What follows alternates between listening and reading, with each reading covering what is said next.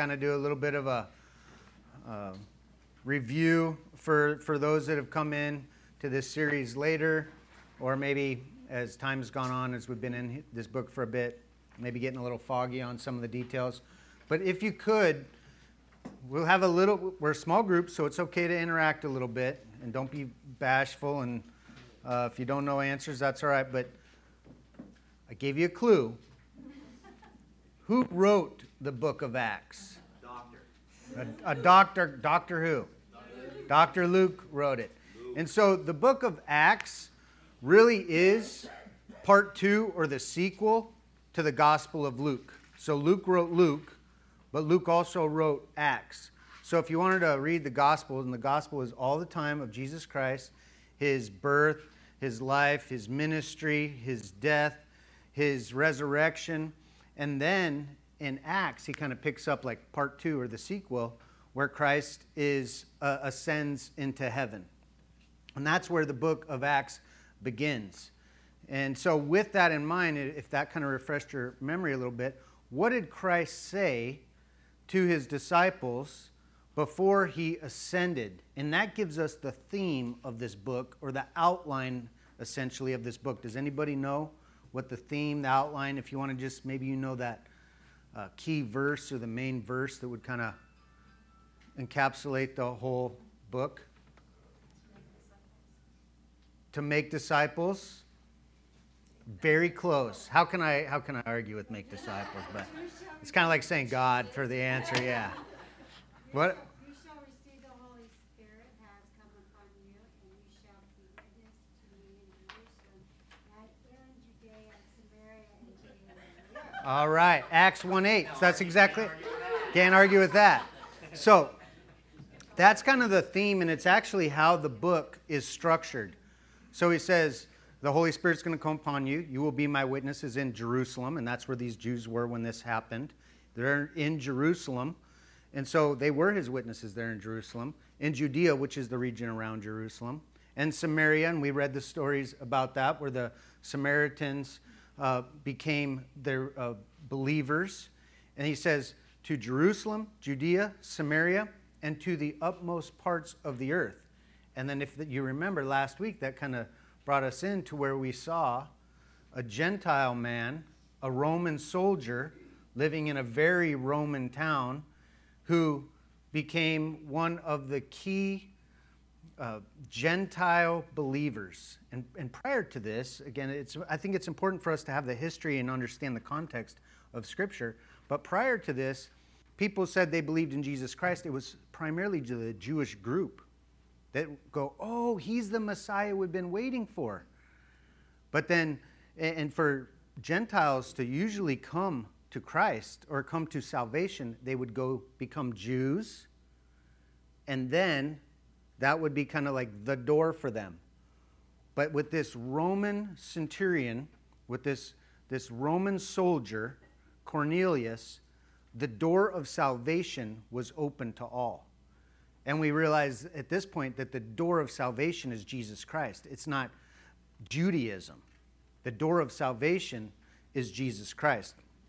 Y'all with me so far? So we kind of got a little bit of a fast forward here on what's going on. And so just by way of a little reminder, maybe you guys could help me. Who are some of the characters or any characters or main characters we've seen so far in the book of Acts? Some people here like, I can name all of them. And other people here like, oh, was it Moses? And so what we're doing is there's people at all different levels, and the people who have a little more Bible training laugh like, other people are like, oh, I didn't know if Moses was in there. We're all at different, Anne-Marie, it's not nice to make fun of people. So we're all at different levels of understanding here. So let's just kind of be able to get some names and start to kind of zero in on the book of Acts. Who are some of the characters, not characters like, oh, what a character, but some of the people or individuals that we've met so far in this book of Acts? A few. Okay, Stephen. Peter. Peter so far has been the main guy. He's essentially the guy. Every time there's a new group that gets introduced to Christ, they call Peter in, because Peter's kind of like Peter's like the guy who gives it the thumbs up, lays hands, and the Holy Spirit comes on them. He's the one who got sent to Cornelius, if you remember. He had the special vision we talked about last week, which I'll remind you of. So, Peter, Stephen, what happened with Stephen? Got martyred. Yep, Stephen got assassinated. Philip the evangelist, we know him. He ministered to the Ethiopian on the road. Who else? John, and he was hanging out with Peter quite a bit. Paul. Was Paul a good guy or a bad guy? He started out as a bad guy in our story, right? In the accounts of Scripture. What was his name? What was his name before he was Paul? We knew him as Saul. All right, good job, guys. Anybody else you can think of? Let's try and name one or two more. Ananias and Sapphira. Boy, they had that, sold some property, and then you remember they're kind of like, oh yeah. And they gave a little bit to the group there, to the church. But then they said, oh no, we gave it all. And then what happened? Drop dead. Is that because God was mean? No. It's because I believe God was protecting his baby church and saying to everybody, I want you to know I take things very serious, and I'm not going to let things right out the gate here go wild. I want people to understand that who I am and that I'm behind this church. All right. Good job, guys. I'm impressed. That's encouraging. We're learning here together. And so last week we covered a long chapter. I think it was 48 verses it was. Chapter 10. We're going to be in chapter 11 if you want to turn there or open your Bible app to that. And so for those of you who weren't here last week or not familiar, what happened was God sent an angel to this man Cornelius, the Roman soldier, who was living in the town of Caesarea. Roman soldier in a Roman town. The town Caesarea sounds very Roman, like Caesar, right? And so this is a place that the Jews really didn't like Caesarea. They wanted to have nothing to do with Gentiles, the Romans. They wanted nothing to do with them. But God sent an angel to this man Cornelius. And he said, go send for a man named Peter. He has a message for you. And Cornelius had already had a heart for God and wanted to do what God wanted him to do. So God had been working in Cornelius' heart. And if you remember, we talked last week about the reality that when people come to Christ or people come to salvation, there is a preparation that's going on in their heart. And you can probably think about your own story, and we all have different stories in here, but what that preparation period looked like. Maybe it was through a nice Christian home, and maybe it was through on a prison floor. Who knows it? But that preparation in the heart happens in different ways for all of us. And so God had done that work in Cornelius' heart, but God also did a work in Peter, and he gave Peter this vision. I pictured it as a big picnic blanket, but he saw a sheet come down with all these different animals that he thought were unclean animals, and God said, eat them. He's like, I'm not eating those. So 3 different times he had this vision. And God's saying, if I said something's unclean, it's unclean. Don't call it unclean if I've called it clean. And so God's working in Peter's heart. And so these guys show up and say, hey, our boss sent for you. Peter goes and talks to Cornelius.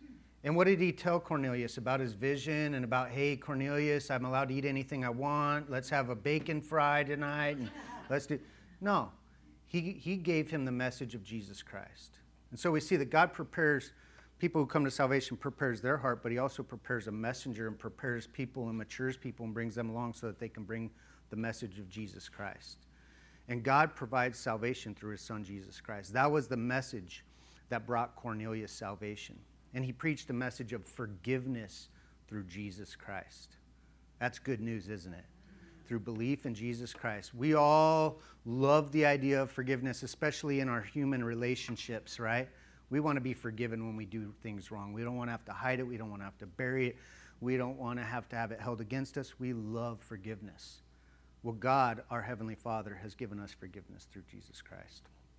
And so then what happened was the Spirit came upon this Roman soldier and all those who heard the message and believed in Jesus Christ. The Spirit came upon him the same way, it says, that he had come upon all of the Jews there in Jerusalem. You with me? I know I'm giving a lot of story here, but it's important for us to be caught up on this.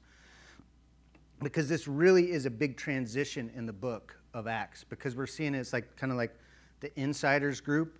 The Jews are allowed to have this relationship with God through Jesus Christ, but it's like it explodes. The door is wide open now for salvation. And so the Holy Spirit comes upon them, and he says, basically gives them a whole new identity, and that's what God does for us when we come to Jesus Christ. We're not the same old people. He makes us new. He makes us clean. That's why he said born again. We're born into a whole new person. And so that's kind of where we're picking up today. And we're going to pick up in chapter 11. We're going to try and get through all of 11. And again, I think it's important for us to have that context as we dive in. But I want to say we're going to see what happens with this new group, the Gentiles, today. As the Gentiles are being brought in, and this is kind of a new territory for what's been happening. Up to this point, our Bibles are very Jewish books up to this point, whether you understand that or not. So it's important for us to understand, like, this is a landmark moment.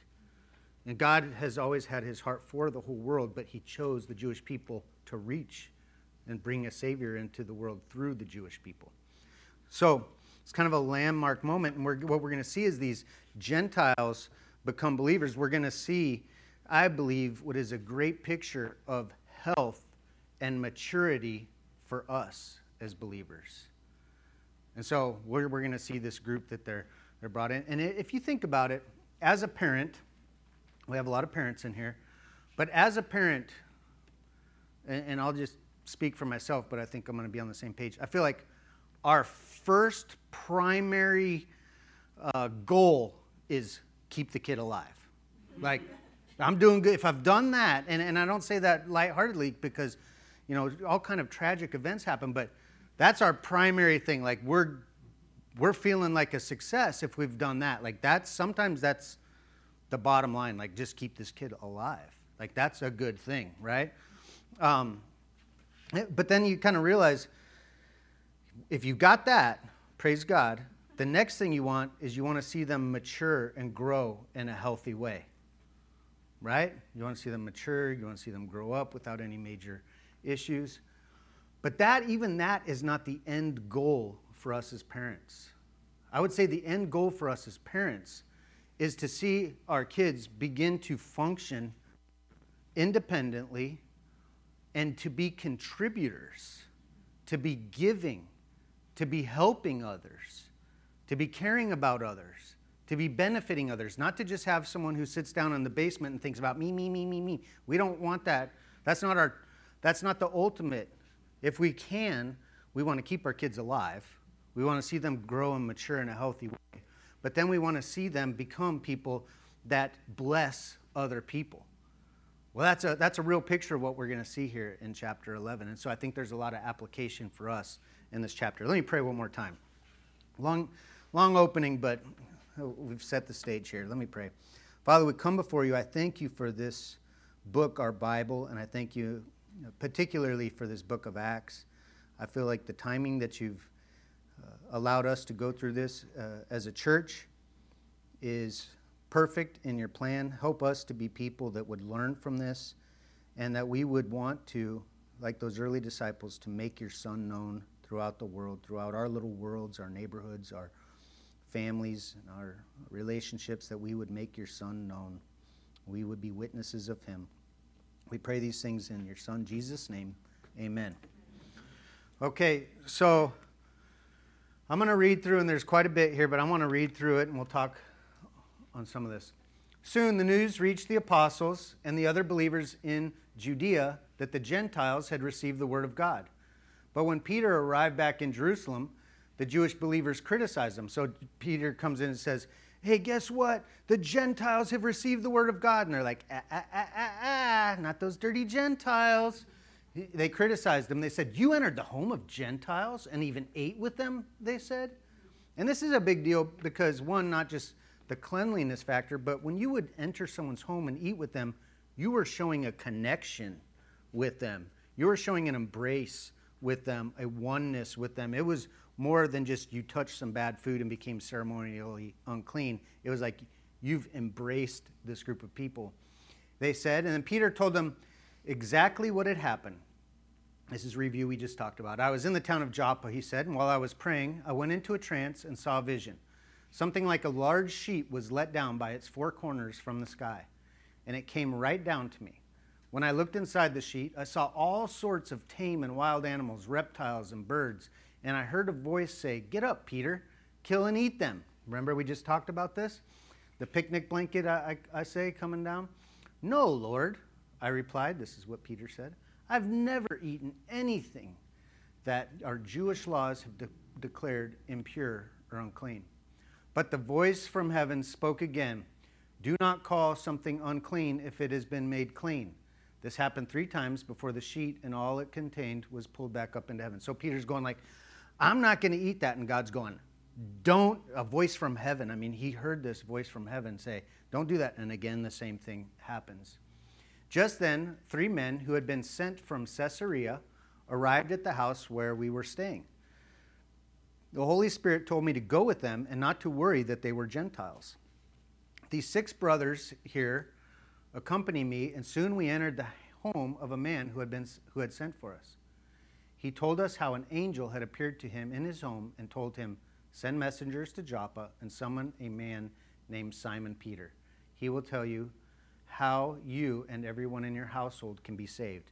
So he got this message, and he's like, they knew that I could bring them the message of salvation. Interesting side note, this is be something, but Joppa was one of those towns that Jonah had a lot to do with. And Jonah, if you know, he was supposed to go give the message to these people that he did not want to give the message to. And here we see kind of some similar parallels there with Joppa. If you wanted to study that out and get into that, might be interesting for some people. As I began to speak, Peter continued, the Holy Spirit fell on them just as he fell on us at the beginning. Remember at Pentecost when the Holy Spirit came upon these people in a visible way where they could tell the Holy Spirit had arrived. He says, well, that's exactly what happened to these this Gentile group. And I thought of the Lord's words when he said, John baptized with water, but you will be baptized with the Holy Spirit. Now, John kind of predicted that there was going to be this new baptism, and baptism is a way to identify with, and this baptism is kind of like an immersion. And so what he's saying is John baptized with water, but there's going to be something that's going to be a whole different, it's not going to be a water baptism, it's going to be a filling, an identity with the Holy Spirit. And so he lets them know that. Since God gave the Gentiles the same gift he gave us when we believed the Lord Jesus Christ, who was I to stand in God's way? So can you hear Peter making this case to his Jewish friends going, hey guys, I never ate this stuff before. Here I had this vision. God told me to go. I went. They believed. They were filled with the Holy Spirit the same. We're filled with the Holy Spirit. And what do you want me to do? God did that. You want to argue with somebody? Argue with God. Who am I to stand in God's way? Like, I'm just telling you what happened. You have a problem, talk to God about it. It's essentially what he's saying. Then the others heard this. They stopped their objecting and began praising God. And they said, we can see that God has also given the Gentiles the privilege of repenting of their sins and receiving eternal life. I'm not crazy about this translation here. Repenting on life is some of the translations. I think that's better because this makes it sound like that what Cornelius had to do is go, one time I stole something when I was 7. I did a shoplifting thing. And that's not what we're talking about, repenting of sins. The idea is a conversion of heart towards Jesus Christ. We didn't believe in Jesus Christ, and now we do. It was a repenting to life is what it was. And so it is a repentance, but it's a change of heart towards Christ. Meanwhile, the believers who had been scattered during the persecution after Stephen's death traveled as far as Phoenicia, Cyprus, Antioch of Syria. They preached the word of God, but only to Jews. So you remember once Stephen died and we said everyone's scattered and it was like seeds planted everywhere? Well, they were, but they were only preaching to Jews. So when they went out, they would go into Jewish synagogues, and that's the only people that they were preaching to. And so we're just getting a little background. They preached the word of God, but only to Jews. However, some of the believers who went to Antioch from Cyprus and Cyrene began preaching to the Gentiles about the Lord Jesus Christ. So now Antioch is going to be a new town. We're going to see it come up again and again. And Antioch is like the third biggest Roman city. So you have Rome, you have Alexandria, and you have Antioch. And Antioch really is what I would say is kind of like the birthplace of the church for the Gentiles. And so we're going to see a lot happen from there. But basically what he's saying is like all of a sudden we realized we could be preaching to the Jews, and then some of these guys took it on them to go or preach to the Gentiles. Some of these guys took it on themselves to go preach to the Gentiles. The power of the Lord was with them, these preachers, and a large number of these Gentiles believed and turned to the Lord. When the church at Jerusalem heard what had happened, they sent Barnabas to Antioch. You remember Barnabas, right? We didn't mention him earlier, but you remember him. When he arrived and saw evidence of God's blessing, he was filled with joy, and he encouraged the believers to stay true to the Lord. Barnabas was a good man, full of the Holy Spirit, strong in faith. Many people were brought to the Lord. So they're like, hey, there's a bunch of Gentiles over here that believe. They're like, go get Barnabas. Send him. So they send Barnabas. And what did Barnabas do? Barnabas went on to Tarsus to look for Saul. So he stayed there. He strengthened him. He encouraged him. He's like, I need a partner. And he went and looked for Saul. Saul was in his own old hometown of Tarsus. When he found him, he brought him back to Antioch. Both of them stayed there with the church for a full year, teaching large crowds of people. It was at Antioch that the believers were first called Christians. During this time, some prophets, which, by the way, they weren't typically called Christians. They didn't like, okay, let's think of a cool name for ourselves. You know, should we call ourselves the Rockets? No. Should we call ourselves the Bandits? No. How about Christians?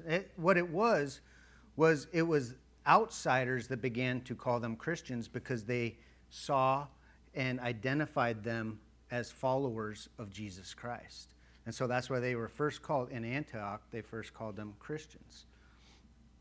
During this time, some of the prophets traveled from Jerusalem to Antioch. In that days, they didn't have all the scriptures, and God was prophesying through many different men, and he was even foretelling of events that were going to happen to establish and show, hey, I'm with these people. And so this prophet came, and he came and told in Antioch, he was from Jerusalem, his name was Agabus. He stood up in one of the meetings and predicted by the Spirit that a great famine was coming upon the entire Roman world.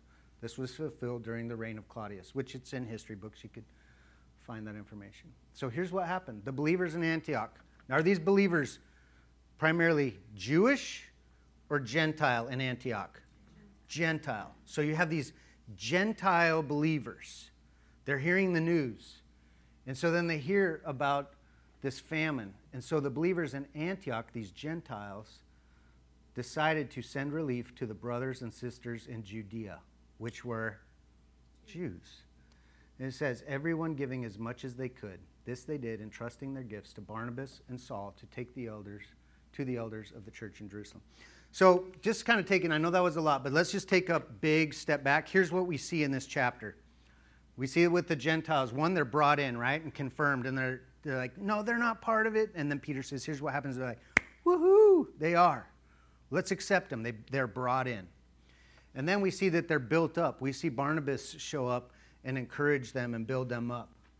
And then we see that not that they're just built up and they just keep getting built up and taking in and getting filled up, but they become people, just as we talked about, that are productive people, believers, that now they've been fed, they've been built up, but now they go and bless others. They go back and bless those Jewish brothers. And so really we see the healthy growth process for all of us, for believers in a church. And I believe God is doing something in our church during this period of time. We used to be a super closed off church. If you're an old timer here, you know, I would say we had kind of like a closed mentality, like very, I called it ingrown. I love our church. I've loved our church all along, but that was kind of, I would say, we've grown out of that to become a much more welcoming church. And I hear that and I'm encouraged by that. But I believe that God wants to take us from being a welcoming church to being a very going out and loving church. And that's part of our maturity and our process. And so we talk about there's a healthy growth process for every believer and for churches. And this chapter gives us a good picture. So let's talk a little bit about this. They were brought in. First of all, these Gentiles were brought in by faith in Jesus Christ. They were brought in by faith in Jesus Christ. They weren't brought in by a secret handshake. They weren't brought in by giving money. They weren't brought in. They were brought in, as it says, through faith in Jesus Christ. And that's a confidence. That's a dependence. If you have faith in something, you're depending on it. They put their dependence in Jesus Christ, not on good works. And so they realize, like, he is the door to salvation. And if you think about it, and I've used this before, and I certainly didn't make it up, but just being inside of a garage does not make you a car, right? Or a mechanic. And the fact of the matter is, just being in a church doesn't make you a Christian. Just reading your Bible doesn't make you a Christian. Just giving money doesn't make you a Christian. Just trying to do good doesn't make you a Christian. What makes you a Christian is putting your faith and dependence in the Savior, Jesus Christ. And so, they're brought in first and foremost by God through their faith in Jesus Christ. Beautiful picture. And if you think about it, once they're in. They're just as good as the Jews. It's not like they're second-rate Christians. There's not one second-rate Christian in here. Is that good news? We're all on a level playing field. We're all brought into God's family. We're all sons. We're all daughters. Talks about that in John chapter 1. We all are allowed to become the family, it says, of God. We become his children through our faith in Jesus Christ when we choose to put our faith in him. And so, really, the idea of that, we go from being enemies to becoming his children.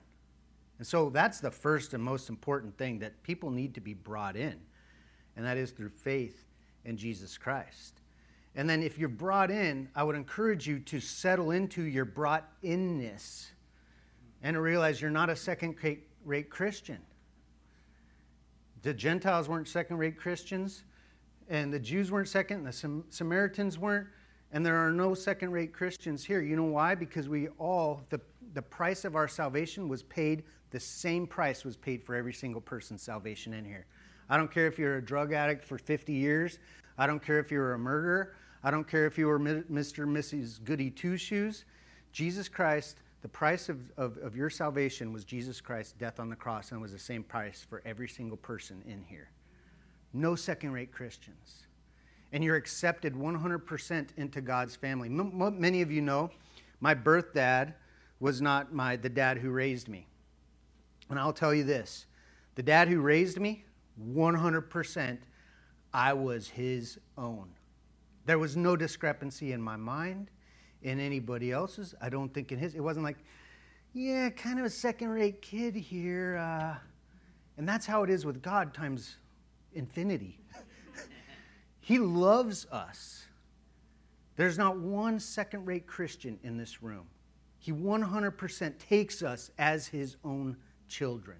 He loves us that much. There's no differentiating between one and another Christian. We're brought in, and we are brought in by faith in Jesus Christ, and we're all equal. Second, you see in this group that they're embraced by the other believers. It took a little convincing, right? But they became embraced by other believers. And I think about this church. They had some practice in this sense, because the Jerusalem church, do you remember who they had a hard time accepting at first, who was a Jewish person? Saul. Remember, Barnabas came and he's like, come on, guys. It really was genuine. He's a convert. They're like, he was killing our family members. So they had a little bit of practice, and they had to embrace one of their own, a Jew, but they had to embrace now a whole new batch of other believers. For some of us in here, we have certain people will embrace easily, readily, and others that were a little more hesitant. Other believers were going to stand up. And it may be their political views. You're like, I can embrace anybody. You have a guy come in here pushing a shopping cart, been living on the street, been in prison. I could hug that guy and I'll love him like no tomorrow. Okay, well, let's say he's a guy that, is on the Democratic campaign, and he's doing that. Well, now that's a little different because, or maybe you're vice versa. You're like, I don't care, Democrat, Republican, I love them all the same. But he's on drugs. Well, okay, the drug thing, now that's something you get out. Right? We need to embrace all believers, and that's part of the maturing process is being brought in. So first you're born. We talked about that process. You're born, but then you're brought in. You're held, right? Your parents, that's an important part of growing up and maturing. They've done scientific studies about babies that aren't held and how they don't develop in many ways, as well as children who are held regularly. Well, we need to be embraced as believers. And I will say this, that takes building some relationships in here. When you're in the messy, sticky situations of your life, allowing others to embrace you and get to know you. And that's what they did here. They bring these Gentiles in. They embrace them, don't they? Next, they were built up. And primarily that happened through Barnabas. And it said that Barnabas encouraged them to stay true to the Lord. That word encouraged, I love it. It's the idea of the word exhort. And we have a gift. I think some people have a gift of exhortation, Scripture talks about. And it means to be called along to one side. The whole picture in my mind here is you're driving the car and someone's sitting in the passenger seat kind of helping co-pilot or look for blind spots. We got we got a minivan, and I tell you, that sucker has some blind spots in it. For me, I've almost run into probably half a dozen people. Carly's like, watch out! In a parking lot, I'm like getting ready to back into somebody. I got blind spots. And so someone has to come alongside, and really, so it's important that the stronger encourage the weaker. And so the reality of it is, I have strengths and I have weaknesses. Any of you that even know me a little bit know I have weaknesses. And you have strengths and you have weaknesses. And in many ways, our strengths and our weaknesses are very different. Very different. And I do need you as much as you guys need me.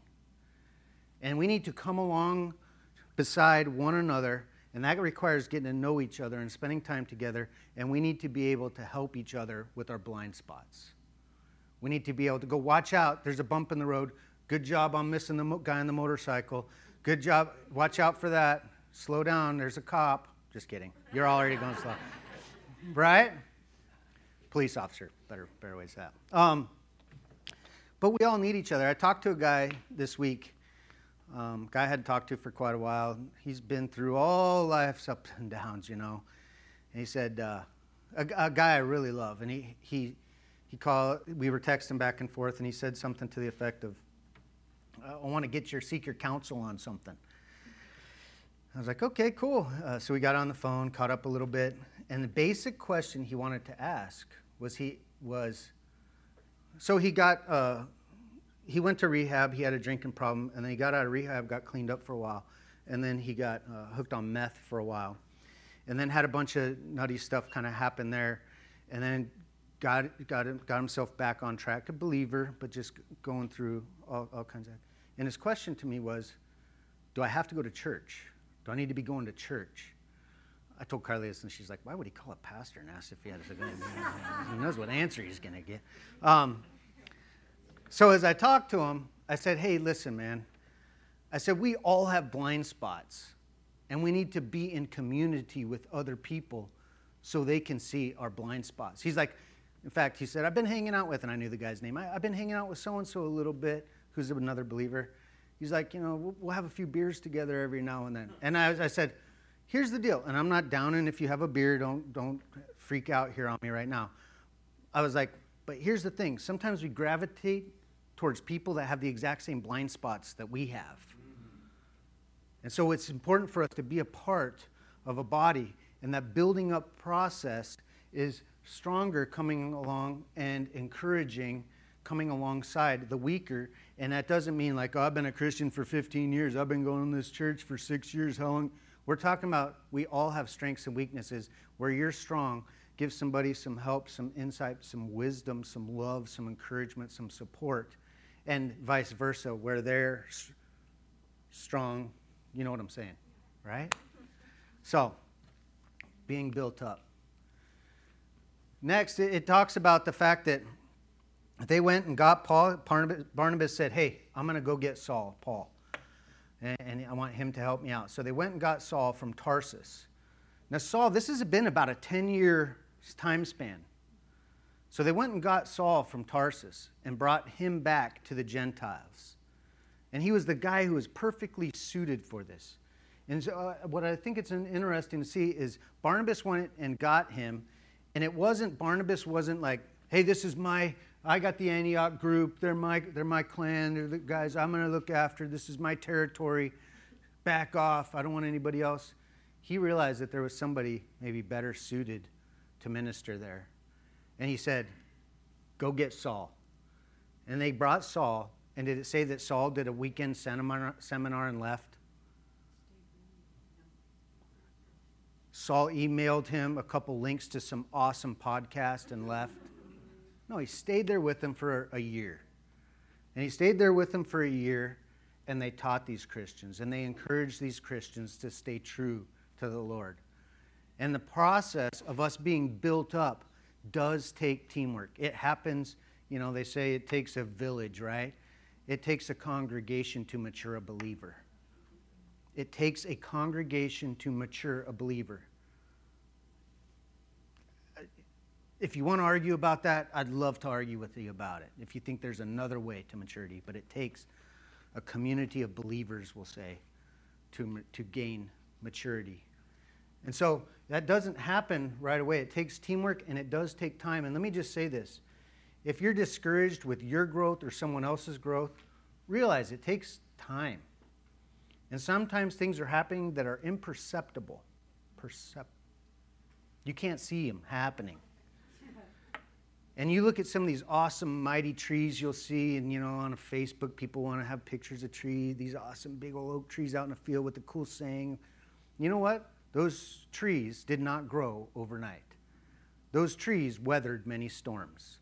Those trees saw days of drought. And all those things, and even the winds, contribute to that tree's strength and growth. And the same is true for us, to realize that we're in a process of being built up, and it is going to take time for all of us. And so we can be encouraged wherever you are. And if you're discouraged with someone else, like, I don't know why this idiot won't get it, man. I've been telling him for a year the same truth. And I can say we all get frustrated with each other because we all have different blind spots. And they're wondering why you're sitting there wondering why and they're wondering why hasn't he. And so the reality is, let's give grace to one another and realize that takes some time. Being built up takes time. Maturity takes time. And next we see that this group, these Gentiles, they began to bless others, right?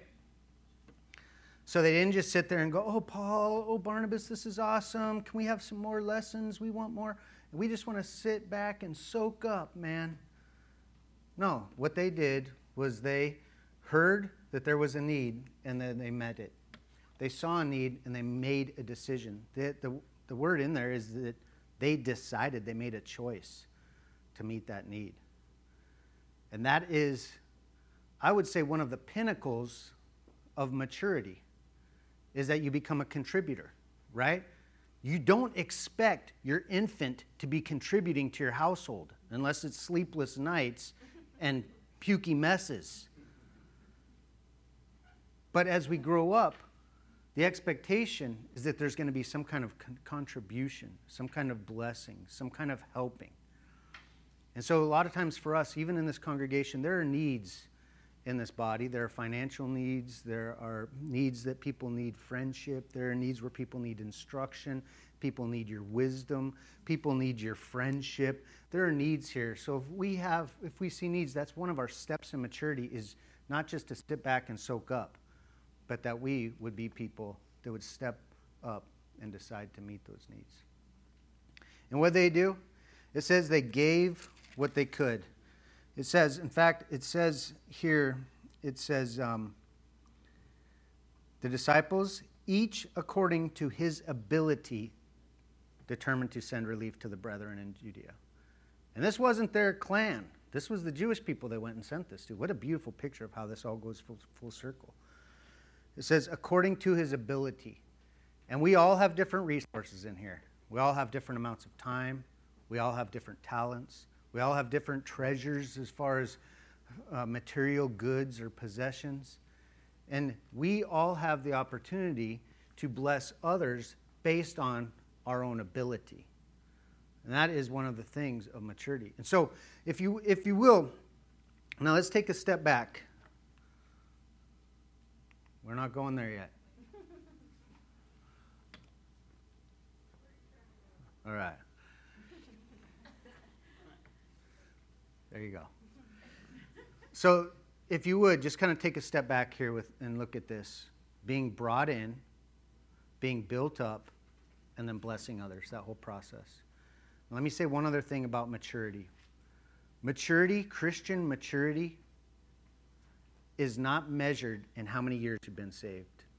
It's not measured in how many Bible verses you know. Christian maturity is not measured in how many ministries you serve in.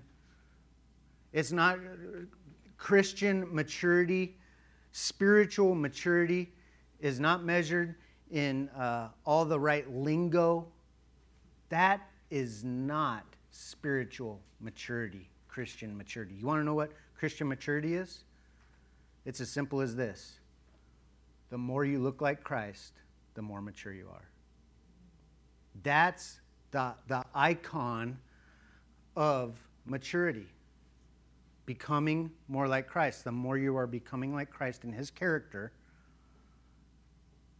loving, gentle, kind, not wearing a toga and getting long hair. I'm not talking about that. When wearing sandals everywhere, I'm talking about having the heart, the attitude, the mindset that Jesus Christ had towards others. That's maturity. And if you look at this, that's exactly what goes on here, isn't it? It's a picture of Jesus Christ bringing people in. He brought us in. Building people up. He gave us the Holy Spirit. He's given us a new name. He's given us new life. Has He built us up? The Holy Spirit, the Comforter, He's built us up.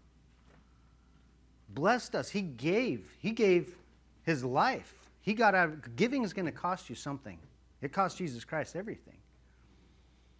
It's going to cost you probably, first off, your comfort. You're going to have to step out. To be one that blesses others, you're probably going to have to step out of your comfort zone. Don't know too many people that are really blessing others and totally 100% inside their comfort zone. And Jesus Christ did all those things. So when we think about spiritual maturity, we think about becoming like Christ. When we see this process of growth, of bringing others in, building others up, and then blessing others, it's a picture of Jesus Christ and what Christ has done for us. Now let's be like Christ and do that for others. Let's bring others in. Let's build others up. And as we've been built up, let's bless others outside. Let me pray one more time. These guys come up to lead us in one final song.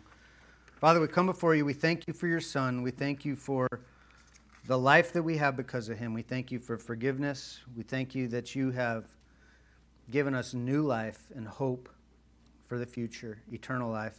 Thank you for bringing us into this body. Help this body to be one that just really helps each other to grow, challenges each other, encourages each other. Father, I thank you for this scripture in particular that we were able to look at today.